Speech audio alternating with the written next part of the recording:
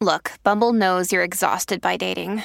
All the must not take yourself too seriously and 6'1" since that matters. And what do I even say other than hey? Well, that's why they're introducing an all-new Bumble with exciting features to make compatibility easier, starting the chat better, and dating safer. They've changed, so you don't have to. Download the new Bumble now. Hello, everybody. This is Marshall Poe. I'm the editor of the New Books Network. NBN listeners like to read books and buy them. So we thought we'd tell you that right now, our friends at Princeton University Press are having a remarkable site-wide sale. You can get 50% off books, including ebooks and audiobooks, with the code 50, F-I-F-T-Y, at checkout until May 31. You can save some real money on Princeton University Press books. I encourage you to go there and check it out. Welcome to the New Books Network. Hello, everybody, and welcome back to New Books in Medicine, a podcast channel on the New Books Network. I'm Claire Clark, one of the hosts of the channel, and today I'm speaking to Mara Buchbinder, who is a professor of social medicine and adjunct associate professor of anthropology at the University of North Carolina, Chapel Hill, as well as core faculty in the University of North Carolina Center for Bioethics. Dr. Buchbinder is also the author of Scripting Death, Stories of Assisted Dying in America, which was just published this summer by the University of California Press. Mara, welcome to the show. Thank you. Thanks so much for having me. I wonder if you could begin our interview by telling us a little bit about yourself. So how did you come to do this work? Sure. The project that really got me started on my research career was an undergraduate honors thesis that I completed when I was at Dartmouth College. And that it was an interdisciplinary project. I sort of never felt like my research interests fit very well within the standard disciplinary curriculum. So I devised this interdisciplinary project that enabled me to probe into the stories that people tell about illness and healing. And through that, I was exposed to medical anthropology. I had actually been a psychology major, but I got very interested in medical anthropology through the course of this project. And I ended up going to Case Western Reserve for a master's in medical anthropology and then on to UCLA for my PhD. And at UCLA, I worked with Linda Garrow, who's a medical anthropologist, and Eleanor Oakes, who's a linguistic anthropologist. And they have worked together really over the past couple of decades to mentor students who are interested in the intersections of illness, medicine, and healing, which is Linda's expertise, and language, narrative, and communication, which is Ellie's expertise.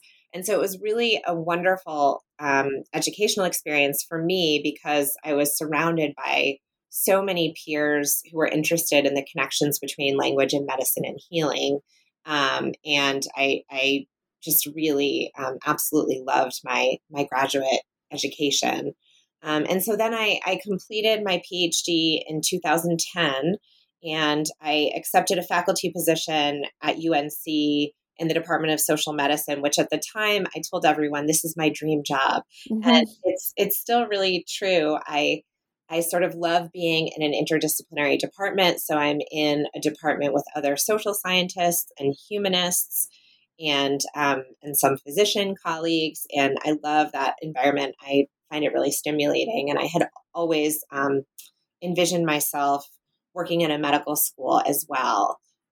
So it's been sort of a really great place for me to land. And this project that we're talking about today is something that I started working on about 5 years ago. So after my dissertation research was published as a book and after I had been here for a little while. Yeah, so this is not your first book at all by any stretch of the imagination. Tell us a little bit about how you came to this research. Sure. So let me tell you a bit about the book itself first, and then I'll sort of tell you how I got here. So the book is about medical aid in dying, which is often known as assisted suicide. And there's sort of a bit of a politics of language that underlies those choices of labels, but essentially medical aid in dying permits a physician to prescribe a terminally ill patient a dose of lethal medication for the purpose of ending the patient's life. And it's legal in, I believe, 11 jurisdictions now in the United States. And my book tells the story of the implementation of Vermont's medical aid in dying law. And at the time that I started my research back in 2015, it was the state that had most recently legalized the practice. So it was the fourth state in the U.S. to legalize, and there's been this explosion over the past few years. And so the book really kind of tells the stories of the patients, caregivers, clinicians, and advocates who were affected by the law. And I report on interviews that I did with 144 residents in Vermont. I also did a bit of participant observation as well in professional conferences and advocacy events to kind of understand some of the discourses around assisted death. So that's sort of a brief overview of the book.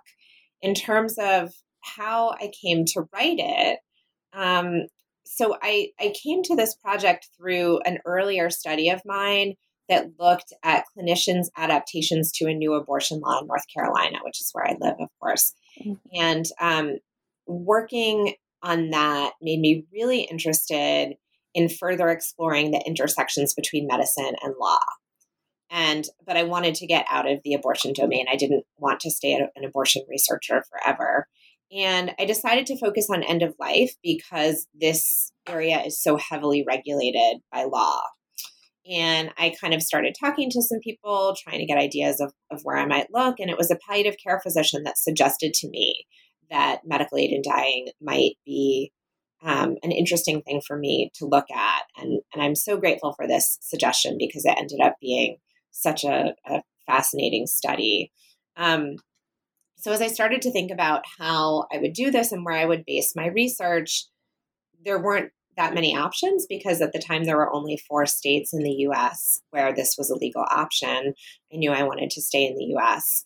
And Vermont made the most sense for a couple of reasons. First of all, it was the state that had most recently passed assisted dying legislation. And my interest was sort of in understanding what happens when laws and policies are new and their significance was still being worked out on the ground and they were being implemented. And so when I started to I mentioned this because when I started to call some people in Vermont to kind of do some background research, they all told me to go to Oregon. And they said, Oregon's been doing this much, much longer. And I said, well, that's precisely why I want to come here because I want to understand what happens when laws are new. And the other factor that made this research really why it made sense for me is because I knew it very well. I had gone to college sort of just over the state line. I had gone to summer camp there. I had a lot of contacts there. And so I felt like this was something that I could do even though I didn't live in the Northeast. So I went for several summers and also some long stretches of time in the winters as well. And in the summertime, I took my family there, and it was a really wonderful experience for all of us. In terms of the title, it was largely inspired actually by a conversation that I had with a palliative care physician whom I interviewed while I was working on the research. And she told me, we were sort of talking about death and what she understood about her patients' orientations to death as a palliative care physician. And she said, some people really want to plan their deaths and script the whole thing out, while others are content to kind of just see what happens. And it didn't really register with me at the time as sort of a key framing quote for the book as a whole. But a few years later, I was starting to synthesize some of the main themes of the book and kind of think about how I wanted to frame it. And I stumbled on this quotation, and it was one of those moments where everything just kind of clicked into place. And I thought, aha, this is the title. And I liked it because the concept of scripting is so rich and multidimensional. And I had actually done a little bit of work on scripting with my abortion work as well, from a kind of a different perspective, but thinking about counseling scripts that are used in state mandated abortion counseling. But I like the way scripts kind of evoke notions of social life as a type of performance. And I think this comes into play a lot in thinking about death and planning for death and sort of orchestrating the scene of death. And I write about that in the book. I also, as an anthropologist, the concept of cultural script is really important to me. So that's this idea that there are cultural templates that guide our thought and behavior. And I think there are a lot of cultural scripts for death and dying that kind of organize the ways that different societies approach the end of life. And then some of the kind of more mundane examples, like the script pad on which prescriptions for medication are written. And that's really important in this area of assisted death as well. So I think part of what I'm trying to evoke in the book is how scripting death affords a particular type of planning that that positions death not only as an anticipated event, but also imbues it with certain aesthetic qualities. And there's this way in which scripting death through medically aided dying enables people to avoid some of the messiness of death. And so that's kind of what I am getting at when I talk about the aesthetics of death, the sort of bodily decay and deterioration. And medically aided dying affords a kind of death that is very peaceful. It's relatively sanitized. It enables people to sidestep some of those final stages of the natural dying process that can be quite messy. And it turns out that I think this is what a lot of people are after when they seek a medically assisted death. So people coming to read this book might think, is she pro medical aid in dying, or is she anti medical aid in dying? And you have a really fascinating discussion of your methods in which you write about maintaining this is a quote, a methodological and analytical commitment to ambivalence. Can you tell our listeners what that means? And then, how did you come to believe that ambivalence is preferable to neutrality in social science research? Right. So I think it's important to say at the outset, and I kind of hinted at this earlier when I talked about the language around assisted death. So whether we call it assisted suicide or medically aided dying, it's a deeply contested and very controversial issue societally. So if you're working on this topic, especially as a researcher, you often hear about neutrality. And that's the way I positioned myself when I started the research. I would tell my prospective participants that I was a neutral observer. But over time, I kind of started to become suspicious of this language, in part because there are many professional medical organizations that have taken a quote unquote neutral stance with medical aid in dying. And I think, and I also sort of saw hospice agencies claim to take a neutral stance on medical aid in dying. And there are times in which that neutral stance can start to seem like a way of avoiding controversy and and sometimes when we're talking about clinical organizations, kind of avoiding directing patients to the resources that might answer their questions about medical aid in dying. So I kind of started to see this neutrality at times as a cop-out and as a way of kind of disengaging from this really complicated issue. So for me, ambivalence as an alternative to neutrality, it's less a reluctance to take a stance, which is what I see with neutrality, than it's an acknowledgement that your stance can shift over time. And this is really what happened with my own feelings about medical aid in dying over the course of my research. So it was very interesting. When I began this project, I kind of came into it feeling largely supportive of aid in dying, but from a pretty uninformed and naive viewpoint. But I just kind of I think, approached it through the same lens that I had my abortion research, where I sort of felt like, well, I'm pro-choice and clearly I'm in support of this practice. But my views were really challenged over the first summer of my field work, where I interviewed a lot of advocates on both sides of the issue. And I really found the opponents' arguments quite compelling, because we talked a lot about how a lot of the cultural preoccupation with medical aid in dying was actually driven by a fear of death and by a reluctance to get up close with death. And that in many cases, they would sort of explain to me the goals of medical aid in dying could be met in other ways. And I found some of this discussion really persuasive. Now, in my second summer of field work, I spent a lot of time getting the stories of folks who had been through the process and interviewing their caregivers about what their deaths had been like. And that made me realize that medical aid in dying can, make such an incredible positive difference in some people's lives, and that many of their goals cannot be met through alternative means. And so my stance kind of swung back in the other direction. And ultimately, I ended up in a place where I feel somewhat ambivalent. I think this is a really great option for some people, and I'm happy that it exists. But I'm kind of ambivalent about it as a policy intervention, particularly when we lack equitable access to palliative care in this country.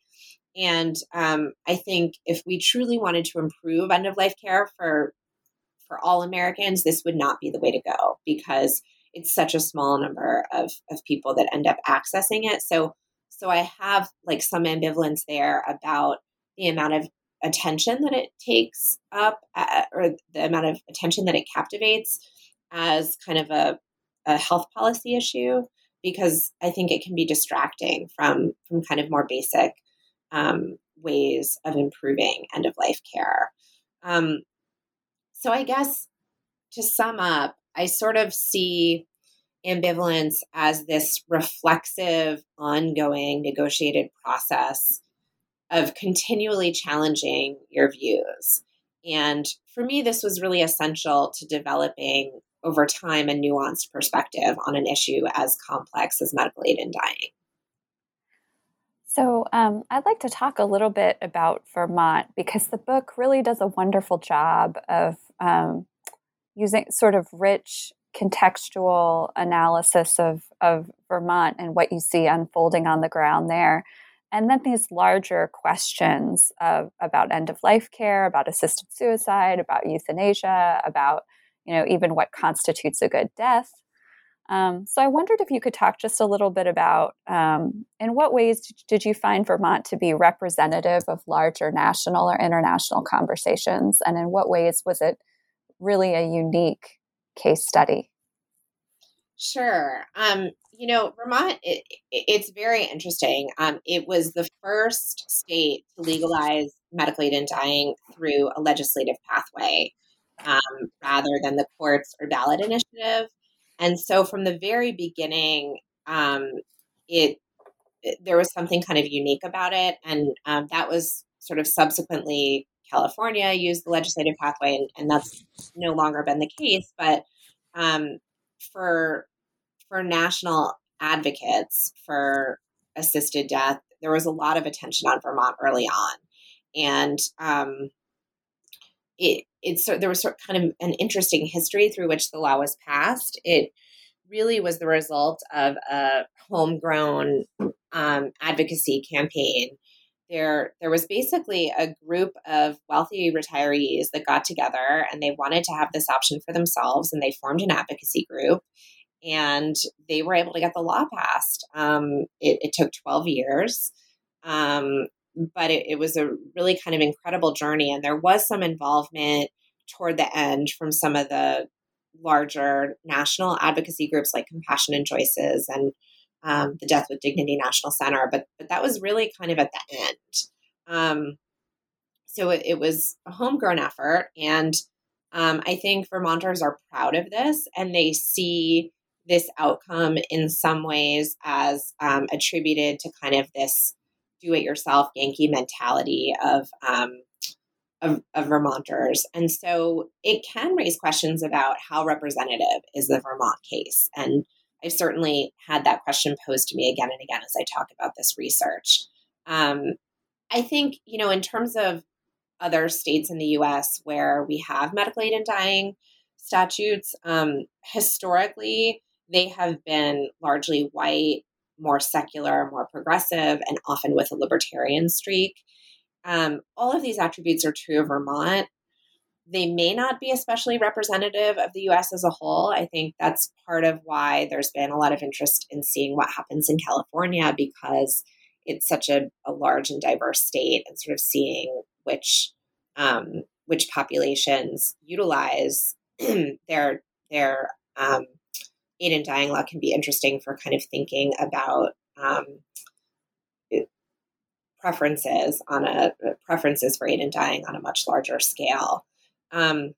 So I think, there are ways in which maybe Vermont is a little bit idiosyncratic, but I really feel that the underlying values that are driving assisted death and that are driving these movements, which I think really have to do with a desire for autonomy and control over one's death, I think that those are nationally representative. I think, and even to a certain extent, internationally representative. I think there's a lot of the same values that we're seeing globally in looking at how these movements are growing. And so I kind of see Vermont in some ways as this microcosm that can tell us a lot about how this issue is evolving on a broader scale, because there's just been so much legislation in the past, even very recently, Australia, New Zealand, Spain, Italy, Austria.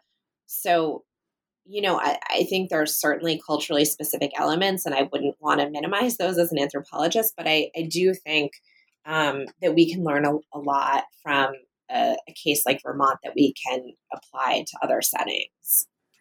I'd like to talk a little bit about what the motivations of advocates for aid in dying might be. You compare the process of scripting death to the process of writing a birth plan, in preparation for childbirth.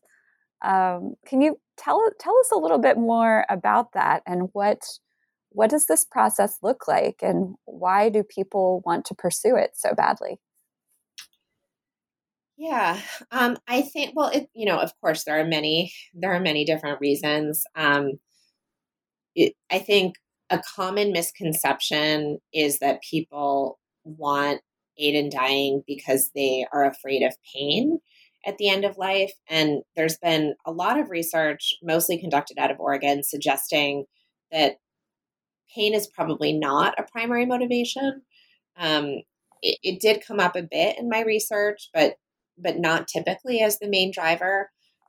Typically, it has to do more with things like a desire to maintain autonomy, is kind of the bioethics language that's often used. I prefer to talk about control in the book, but that is to say to have some ownership over the dying process, and to be able to say, I sort of would rather not stick around for this last part where I'm going to be in this really diminished state for several days, or whatever it is, or I don't want to stick around if I'm going to need help with toileting and if I'm going to be incontinent, and that's one that comes up quite a lot. So it's really about making choices about what quality of life is acceptable or not if one knows that, you have a terminal diagnosis, and to be able to avoid certain forms of suffering at the end. And often it's psychological and emotional and spiritual suffering more than the bodily suffering. Many also want to avoid depending on others for certain forms of care. And that's where kind of that theme of incontinence that I was referring to a moment ago, I think that's really huge. They don't want to be a burden on their families in various ways. And that motive is a bit more complicated because it is something I think that is often silenced when, particularly in the advocacy discourses, because it's kind of problematic to say, well, I want to die because I don't want to burden my family, because that can start to raise concerns about whether the choice is voluntary and whether we might want to worry about coercion. And so I think it's been much simpler for advocates to emphasize autonomy and to kind of downplay the relational factors that are really kind of stitched into the fabric of people's social lives, and that I think are always influencing these choices, but often go unsaid. And that's something that's been really interesting to me in my research.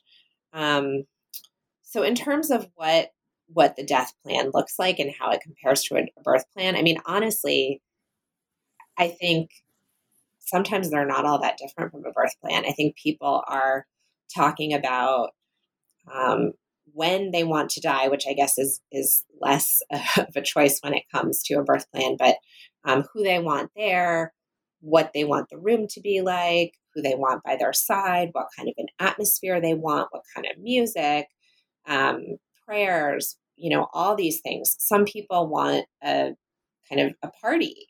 They want all their friends and all their family and a toast at the end. And some people prefer a more quiet and somber mood. And I think the plan, in thinking about the notion of a death plan, I mean, I don't know that people often write it out and formalize it in that way, but it's something that they put a lot of thought into. The other thing that I would just add there is that in thinking about the concept of a death plan, I mean, a lot of times it's not so much about the death itself when you make this choice, but it's about how you're going to live your final days. And so I think there's kind of this interesting dialectic here in which planning your death frees you up to really live according to your values in those last few days. And so planning the death is also about planning for life and how you want to spend that time. And again, I saw like a really interesting mixture of uh, very meaningful connections with family and friends, and then often some more mundane things like doing your taxes, filling out paperwork, that sort of thing, signing over the deed to your car. And it's really interesting to see how those come together in these final moments. How prevalent is aid in dying? You deal with that a little bit in the book, in terms of whether this is a viable, large-scale solution for a lot of the problems that we have with facing death in the healthcare system in the U.S. Do you know how many people have pursued it in Vermont since 2014, 2015? Yeah, great question. And the answer is it's exceedingly rare. So there have been a couple of reports that the State Department of Health has released, which is a requirement of the law, sort of giving very basic details about utilization. And the first one covered the period from June 2013 through June 2017. And actually, as you noted, nothing really happened for the first year or two that the law was passed. And that's because the law was officially effective as soon as it was passed, but there was no public health apparatus in place yet to regulate it. And so physicians really didn't feel comfortable prescribing until that was in place. And there's sort of a lot of political reasons for why the law was written in that way that I won't go into right now. Mm-hmm. But anyway, when the first prescription was written, which I believe was kind of around the fall of 2014, over that first couple of years, there were 52 individuals that filed the paperwork and submitted it to the state, and 29 of those were known to have ingested the medication, which is actually a slightly higher rate of completion than has been reported in Oregon, which is a bit interesting. Mm. And then in the second reporting period, which covered 2017 to 19, the number was even lower. It was 34 individuals submitting paperwork, and 28 took the medication.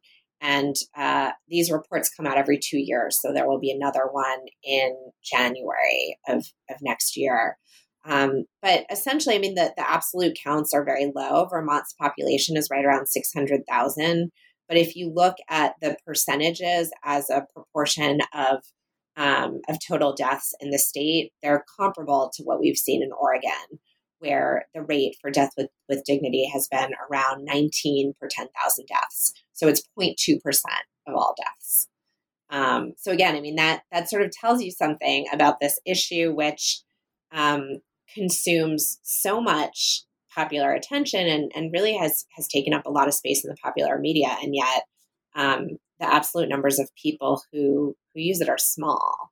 Now, I would argue that the impact is larger than those numbers, because I think that it puts certain conversations on the table about death and dying and planning for death that wouldn't be there otherwise. So I still think it's a really important issue, and that even if people don't pursue it, it has an impact on kind of the broader cultural conversation about death and dying. But I do think it's important to acknowledge that this is a very small number of people. I'd like to talk a little bit about physicians' responsibility and some of the controversy around how they should be involved in broaching these conversations. So you point out, and we know that physicians are reticent to even bring up the subject of palliative care or hospice care. But in Vermont, there is this very sort of heated debate about whether physicians should be responsible for offering aid in dying. And you compare it to debates around abortion or gun safety, where different states are kind of regulating what physicians can or cannot say about these charged topics. I wondered if you could talk a little bit about that. Sure. I mean, death it's a taboo subject in the United States to begin with. I think we all know that. And physicians really aren't trained very well to talk about death and dying. They're socialized to cure illness. I have been teaching a class to second-year medical students for the past 5 or 6 years, really delving into some of the cultural issues surrounding death and dying. And the feedback that I get from this course is so positive, because they say, this is really not something that we have many spaces in our curriculum to address. So I think there's a kind of a significant barrier to entry to begin with, to even bring up the subject of death. In the case of counseling patients about medical aid in dying, there are even further hurdles, because there are, I think, justifiable worries that introducing this topic might signal to a patient that you endorse it, or that you're giving up hope for a cure, that you think all hope is lost. There's really there's a shift with hospice as well, to kind of introducing, okay, now we're at the point where we're really going to talk about end of life options. And for an issue that is kind of politically and morally contested, if you don't, if this does not align with the patient's values, you may risk harm to the relationship if you bring it up, and the patient might feel that that you're endorsing this, and that might be problematic. So it's a very risky conversation.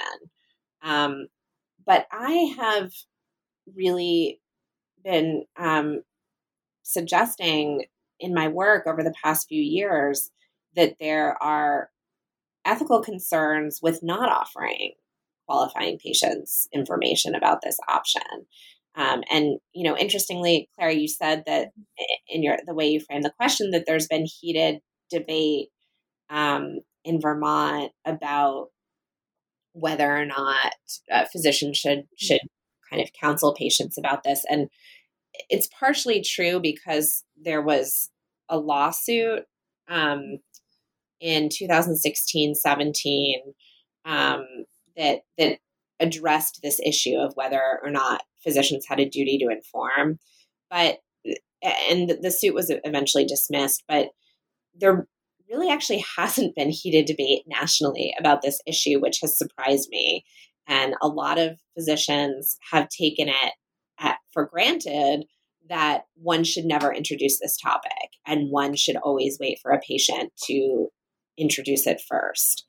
And the problem with that I have been arguing is that then only patients who already know about it will have access to it. And because more privileged patients tend to already have information about it, you're sort of ensuring that this option is going to be more available to more socioeconomically privileged patients. And so I think if we're saying societally that this is a good option, we're making it legally available, we think for some people it's a good option, then I would say that really it should be available to everyone and not just to more affluent patients, which has been the case kind of statistically looking at Oregon, because again, they have the best data.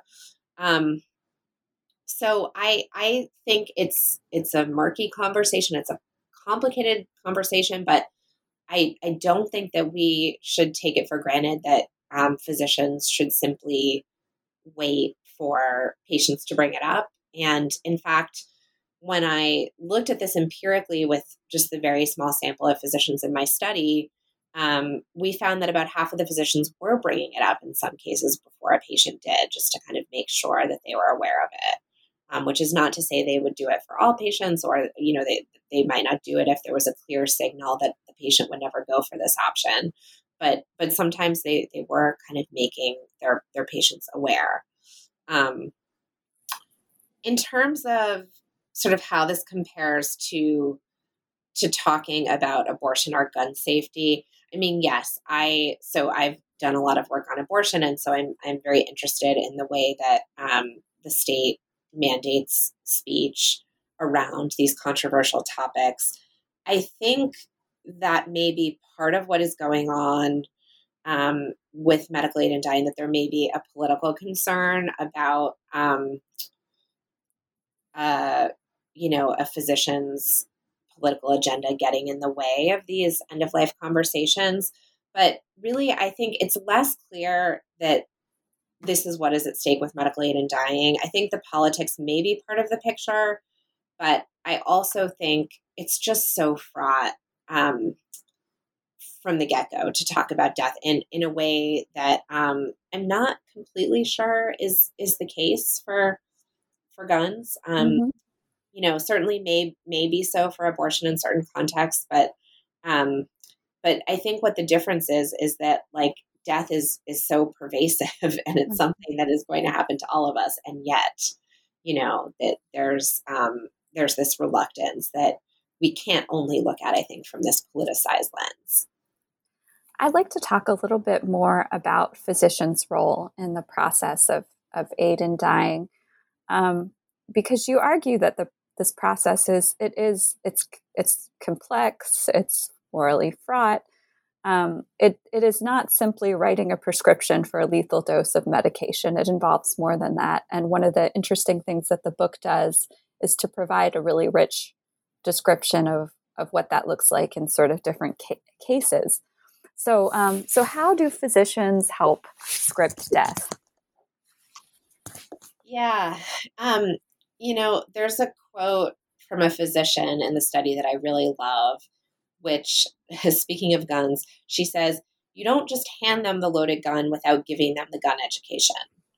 And so I think the point here is that there's a kind of a moral obligation to do a lot of counseling and education around medical aid in dying. And it's quite morally and emotionally taxing for physicians, because you want to make sure that if they are going to choose this option, that they're really doing so for the right reasons, that their needs can't be addressed through another means like symptom control, for example, that they fully understand the process. And so you have to explore the reasons for the request, and you have to talk about how their family feels about it. So there's a lot that goes into it. And as one physician pointed out to me, I can't bill for this. I mean, there's no billing code for talking about medical aid in dying. If the patient does decide to go ahead with it, there's quite a lot of logistical legwork involved. And I think this is one arena in which Vermont may be a little bit unique, but because it was such a small state and there weren't very many physicians that were doing it, there wasn't kind of a clear pathway for what you actually do when you want to prescribe. So for one thing, the state doesn't dictate what prescription to write and what the medication is, what the drug cocktail is. So particularly at the beginning, there was a lot of work involved in trying to figure out how do I do this, and sometimes that involved connecting with physicians in states like Oregon and Washington, which some of the advocacy organizations can help arrange. But then you have to figure out what pharmacy is going to fill it. And at times over the course of this law in Vermont, there has been maybe only one pharmacy in the state that's willing to do it. So the physicians had to kind of figure that out. They had to sometimes help the patients navigate the cost. And so it's just a lot of work. And then after that sort of bureaucratic part, a lot of these physicians and also nurse practitioners sometimes and hospice social workers were also involved in planning for the death and figuring out who's going to be there, what kind of backup safety measures might need to be in place if something goes awry, sometimes even attending the death. And not all of the physicians that I interviewed felt comfortable doing that, but several of them were present for the death as well. So there's a wide range of ways in which physicians can interface with medical aid in dying, and it's not just writing prescription. And actually, I was really interested in the fact that sometimes writing the prescription was a fairly minimal role. So I interviewed one physician who kind of drew her moral line in the sand at writing the prescription, but she did everything else. She helped find the second physician who's needed, or she helped find the prescribing physician, and then she agreed to serve as the second certifying physician, which is a legal requirement of the law. She helped figure out the medication, the pharmacy. She helped plan for the death. So she was extremely involved, and yet didn't feel comfortable writing the actual prescription. And I found that really telling, because I think a lot of times the ways this is characterized in the media and also in some of the scholarly literature puts the emphasis purely on the prescription. I'd like to end by talking a little bit about systemic issues. So we already, you mentioned that it's a relatively small percentage of the population that pursues aid in dying, and that the people who do tend to be pretty well educated and pretty privileged. Tell us a little bit about how attention to aid in dying both exposes and obscures flaws in the healthcare system, particularly around end-of-life care in America. Yeah. So one of the biggest findings and takeaway messages of my research was that access to aid in dying is uneven, and a lot of patients encountered barriers. And that's not surprising, I guess, as someone who has been studying U.S. healthcare for a long time, because we see these issues cropping up in all domains of healthcare.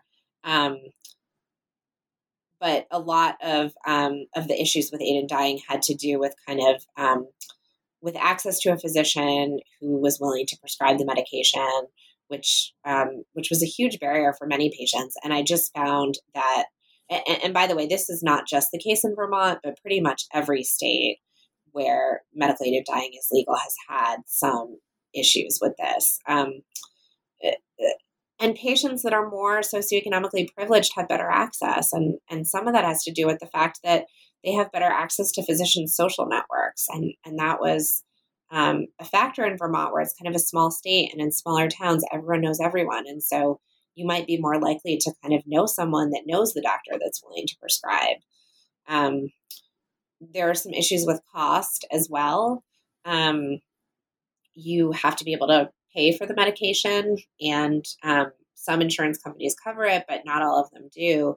And for anyone that's over 65, Medicare simply won't cover this because there are federal restrictions surrounding using federal funding for anything related to abortion or assisted death. And so, in one case that a physician told me about, she had a patient who was fairly poor and expressed interest in the medication, and she told him that the dose would cost $500, which, to be honest, is much less than what some people paid, because there was a point at which Seconal was the most popular option, and it cost $3,000 for the lethal dose. So there were alternative medication protocols were developed to try to address that cost barrier. But even this $500 for this one patient, he said, oh, absolutely not, forget it. And he actually went on to live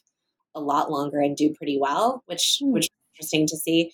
But, that's like everything in U.S. medicine, this seems to be an option enjoyed by the relatively privileged. And it's used by such a small number of people that I think, as I mentioned earlier, it's just not the best way to give the most number of people better deaths, if we want to think about it from kind of a utilitarian perspective. If we want to give most people better deaths, we improve access to hospice and palliative care for everyone. And hospice is wonderful. They can do wonderful things, but it's still quite hard to access for many people in certain parts of the country. And I think that the advocacy attention that is devoted to medical aid in dying can be distracting. It can distract attention and also money, lobbying dollars, from other kinds of policy changes that would improve end-of-life care more generally. And so I think that's sort of the way in which it can obscure some of these flaws in the healthcare system if we put too much attention on it. Well, Mara, we have taken up a lot of your time, and we've come to the traditional final question, which is, what are you working on next? So I have been spending the past 6 or so months on a study that was influenced by the pandemic, because everyone's work is influenced by the pandemic these days. But I have been looking at physicians' experiences providing frontline care for patients hospitalized with COVID-19. And we've just wrapped up 78 interviews with physicians in New York City and New Orleans, from specialties like critical care pulmonology and emergency medicine, and some hospitalists, sort of looking at the challenges that they've encountered during the pandemic. So it's somewhat of a new direction for me, because I've been thinking a lot about the profession of medicine, and there's a crisis of burnout that really motivated the framing of this research, and that has been such a challenge for physicians throughout COVID. But there are certain threads that I'm pulling through, because we're talking quite a bit about both physicians' moral experience and physicians' experiences caring for dying patients, and their confrontation with the sheer magnitude of death that they are facing has been a really profound theme in the interviews that we've done so far. So we're sort of at the phase of just finishing up the interviews, and I'm really looking forward to diving into the analysis in the coming months. Well, Mara, that sounds like really important work. Do you think it'll be a book? I don't know. I'm still kind of trying to wrap my head around all the different articles that need to be written in the short term. I'm sure I look forward to reading the results in whatever form, and wanted to thank you again for coming on the show today. Thank you, Claire.